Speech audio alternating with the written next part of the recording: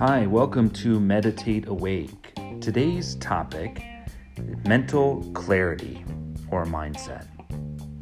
Novelist Jay Gardner wrote, "We bear and are born by a soul we do not know. When the riddle raises itself on two legs without being solved, it is our turn. When the dream picture pinches its own arm without waking, it is us. For we are the riddle no one guesses. We are what moves on and on without arriving at understanding." That's it, isn't it? We are the riddle, and we move on and on without arriving at understanding. And yet we seek it. We strive to understand everything better.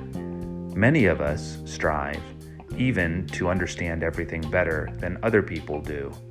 To be the guy at the table who has the answers and speaks the loudest. But clarity can come with quiet. By getting really quiet and listening, we can see more clearly, and we can accept more easily the things which we cannot understand.